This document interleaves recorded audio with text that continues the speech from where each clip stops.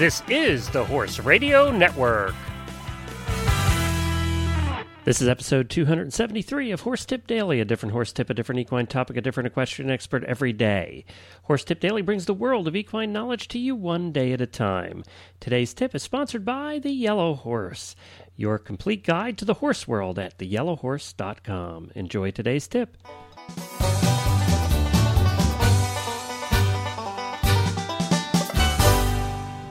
Hi, this is Glenn the Geek back with you from Lexington, Kentucky, horse capital of the world and home to the World Equestrian Games, and welcome back. Well, today we have the last in the continuing series from Dr. Leeuw on how to, what things you can do to avoid chiropractic and needing a chiropractor, which is what Dr. Leeuw is. She's a regular contributor to the show out of California, and you can find her at equineholisticvetmed.com. She's a chiropractor and acupuncturist. She's also a delightful person and very fun to speak with, and this will be the last part on driving that we're doing today in this series. If you've missed the other disciplines that we covered over the last 4 weeks, just hop on over to horsetipdaily.com and do a search on the left-hand side of the page, and you'll find a list of the different experts. Just search for Dr. Leeuw, and you can hear all of her tips in one place, all in a row if you missed the previous ones. And this was a 5-part series where we did 5 different disciplines, and she made recommendations on how to avoid chiropractic in all those disciplines. So, Dr. Leeuw, we thank you for being on and for doing this series with us, and we're going to be with her. But first, there's a website I want you to check out. It's called The Yellow Horse, and it's at theyellowhorse.com. Picture an online yellow pages for the horse world. Whether you're looking for horses for sale, or a new trainer, or a new place to board your horse, or a trail to ride on, you will find that and so much more at theyellowhorse.com.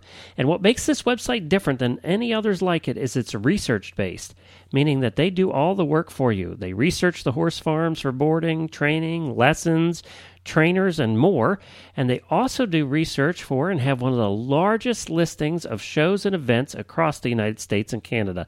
And this is all kinds of stuff, from tax sales to actual shows, and you can find it all at theyellowhorse.com. They have more shows and events listed for 2010 than any other website, and because it's research-based, because there's actually humans doing it, it's so much more accurate and it's so much more informative. Tens of thousands of items on this website. Check it out at theyellowhorse.com. It'll become one of your main resources for information about the horse world on the web. That's theyellowhorse.com. And now on to Dr. Leeuw. Well, welcome back, Dr. Leeuw, to Horse Tip Daily. It's good to have you back. Thank you. It's great to be back. You know, we've done a series now. We've done a number of shows as part of this series on how to really avoid needing a chiropractor in the different disciplines. And we've covered trail riding, we've covered dressage and jumping and reining and cutting. And now we're going to do the one that I really grew up with. I don't ride very much, but I love to drive horses. So tell us about driving. Well, I'm thrilled that you want to talk about driving because I am just getting more into it. I just recently have all these clients to drive, and so I'm learning a ton about driving and the chiropractic problems that go with it over the last year. What discipline are you a rider in? I mostly do trail riding. I showed hunters and jumpers and did a little 3-day eventing. Okay, but in my youth, and now it's pleasure. Yeah, and it's so funny because my wife was a big eventer, and she would not get in the carriage with me. She's an eventer scary. doing. I'm so scared. Really? See, she's the same way. It's like, what do you mean? I'm closer to the ground. There's less place to fall. If I fall out, I'm not really going to hurt myself. So, I just didn't get that. Yet these big, brave eventers won't get in the carriage with me. It's probably because I'm nuts. But I had a Hackney. It's like riding on the back of a motorcycle. Yes. How safe do you feel? I had a Hackney that was just a little Spitfire of a thing, probably 13 hands, Hackney pony. And we didn't know a thing about her or him. We bought him at an auction, and I just thought he looked spiffy. So I wanted him to drive my Meadowbrook, and the first time I drove that pony, it was like driving a Ferrari. We come to find out that he was the Ohio State champ. So he just had action, and it was like driving a Ferrari. My wife would never get in the cart with me with that pony. And he did back me into a ditch a time or two. But boy, he was fun to drive. Oh, it was fun. You're brave. I think Give me a 4-foot jump any day, but I don't know about the carriage. Although I have to say, I just had a client who was telling me all the problems that she was having with her team of Frisians. And I arrived and I said, well, I think I'll best be able to see this if I'm actually in the cart with you, watching them move. And so I pulled up with my truck, parked, and then here comes a team of Frisians. Here, you want to go for a pony ride? And off we went. I have to say that was a very fun appointment. Oh, did you? Oh, you actually ended up riding, not driving. Or did you ride? No, drive. She was driving, and I was in the carriage. 4-wheel carriage? Yes. Yeah? Wow. Did you get to drive a little? It gave me a great perspective. She offered, but I just wanted to watch what the horses were doing. I think I would have felt more comfortable driving, to be honest. You don't let your boyfriend drive the car either, do you? No comment there. It depends whose car it is.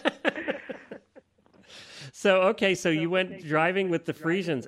That sounds like a blast to me. Oh, it is a blast. And, I mean, you really can see so much about which horse is cheating and which horse is pulling harder, and which horse is paying more attention to what's going on the left versus the right, and who's leaning. And it's very informative, and I think kind of essential to be able to be their vet, to watch them move and see who's pulling and who's not. And well, it's interesting too, because there are some horses that, and anybody that, if you haven't driven, you don't quite understand this. There are some horses that pull with the traces, and there are some horses that pull with the reins. I had a pony that, I swear, that pony never pulled the cart with the traces. That pony pulled the cart with the reins. They're just, ponies are funny that way. But okay, so tell us, let me think about what some of the issues would be on the driving end. Because of that pulling action, I would imagine that I don't know, where are the issues? In the upper leg?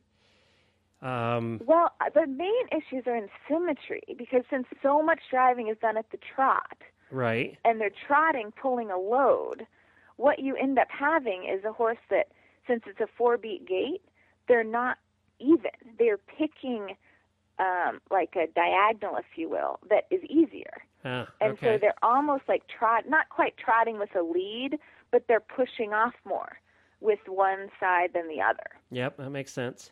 It's almost like, if you're dragging something behind you, even if you're just walking, you sort of end up kind of having a lead leg and doing your heave-ho with whichever leg is stronger for you. Right, well, that makes sense. And it doesn't mean you're lame or sore. It just means you're a little one-sided. Well, and it's easier. Once you become one-sided, it's very hard to undo that. That's exactly it, and that's what we've been dealing with a lot of my driving horses. Well, how do we undo it? You have to trot, and you have your cart, and what are we going to do? And when you're dealing in pairs and fours, they tend to want to keep the horses in the same spot because some horses are better. They don't tend to rotate them, which might help that. Exactly. But they don't want to do that because they do develop an affinity for a certain position in the rig. Yeah, but I sort of insist that my pairs switch. You work with me, I work with you. Yeah, mean old doctor. When you're in your show ring, when you're in the show ring, you do whatever you want. But when you're training, you need to switch. I bet you've gotten some fight back on that one. Not that much. No, usually people, the first thing they go to isn't the chiropractor. Usually. Right. You're the last resort. They've often tried things like, well, we keep getting the right hock injected. Maybe we should try something else. And it's like, well, maybe we should try and get the horse even, so it's not putting all the stress on the right hock all the time. So if we're driving a single, how would you do that? What do you do to correct that? I try and have people do some canter work on both leads. Okay. Because the cart? Canter is a gait. Yeah. In the cart, you have a pony, right? You can canter your pony. Yeah, but it's not much fun in the cart, let me tell you. If your cart doesn't have a suspension system on it, it's not much fun. Or I have people try and do some riding as well. Yeah, I would think that would be better probably. Yeah, some dressage work, and the canter is a gait where the horse really can't cheat. On the left lead, you're stepping under more with the left hind and pushing off with the right hind, and vice versa on the right lead. And so by doing canter work, you can get your horse a little more evenly strengthened. Now, and kind of stop the cheating that happens. Okay, so let's talk a little bit about chiropractic now. If we've been going through this series, and this might be a good way to finish the series here, and one of the common threads you've had throughout this whole series is the unevenness factor. So, are there things you can do as a chiropractor to help that? Definitely, the pelvis tends to really get uneven when they're pushing off unevenly, like we were talking about. So I tend to do a lot of adjusting of the pelvis to get it. They'll often have one side that's higher or lower, and by getting that even, it really helps them pushing evenly. So it kind of goes hand in hand. We have the exercise program where we try and have the horse be even, but then me trying to get the body even, and those working together tend to be very effective. Okay, that makes sense. Yeah, so that is interesting, and I think that 20 some years ago when my wife was an eventer, chiropractic was not as big as it is now, and now it really has come into its own, and rightfully so. I mean, there's a place for it with humans, and there's a place for it with animals. So I think it's great that you did this series on the different disciplines and what can be done to actually avoid you. But when there is a time for you, there's a time for you. And you shouldn't put it off, because it's just going to get worse. It's not going to get better on its own without some correction. And knowing feeling what needs to be fixed, then we can adjust what the rider needs to do to help prevent it. But it's hard to just, this was the guess of, here's the most common things. But every horse is different. So being able to actually feel them and say, here's where your specific problems are, and here's what we can do to hopefully lessen or alleviate them. And that's really the key. And that's what makes you a good chiropractor. If your chiropractor is not trying to help you as a rider help make the corrections, they're just out there working with your horse, and they're not trying to help you as a rider make the corrections that are necessary that they don't have to come out as often, then I would say it's probably time, and I'm saying this, you're not, it's probably time to find a new chiropractor. That's the kind of chiropractor you want, is the one that's out there to help the rider and the horse. Absolutely. All right, very good. Well, thank you for this series, Dr. DeLeeuw. It's been a lot of fun. And, of course, we'll have you back in the future doing other things, talking about other chiropractic and acupuncture, which is an area that we haven't talked about in a while that we'll have to get into again soon. Again, thank you very much. Appreciate you being on. Thank you for having me. It's been a fun little series to do. Well, thank you to Dr. DeLeeuw for taking time out of her busy schedule to put that series together and also to record it with me. We really appreciate that. And as I said, you can go back to her previous tips just by going to horsetipdaily.com. And you can find her website at equineholisticvetmed.com. And there's links to that on her bio page on horsetipdaily.com as well. And don't forget, you can drop me an email at glenn@horseradionetwork.com if you have a link or a tip or something that you'd like to talk about here on the Horse Tip Daily Show. Let me know, and we'd love to get you involved. And don't forget to check out all the other great shows on the network at horseradionetwork.com. Well, I'll be back again tomorrow with another new expert and a different horse tip. Until then, stay safe, everyone.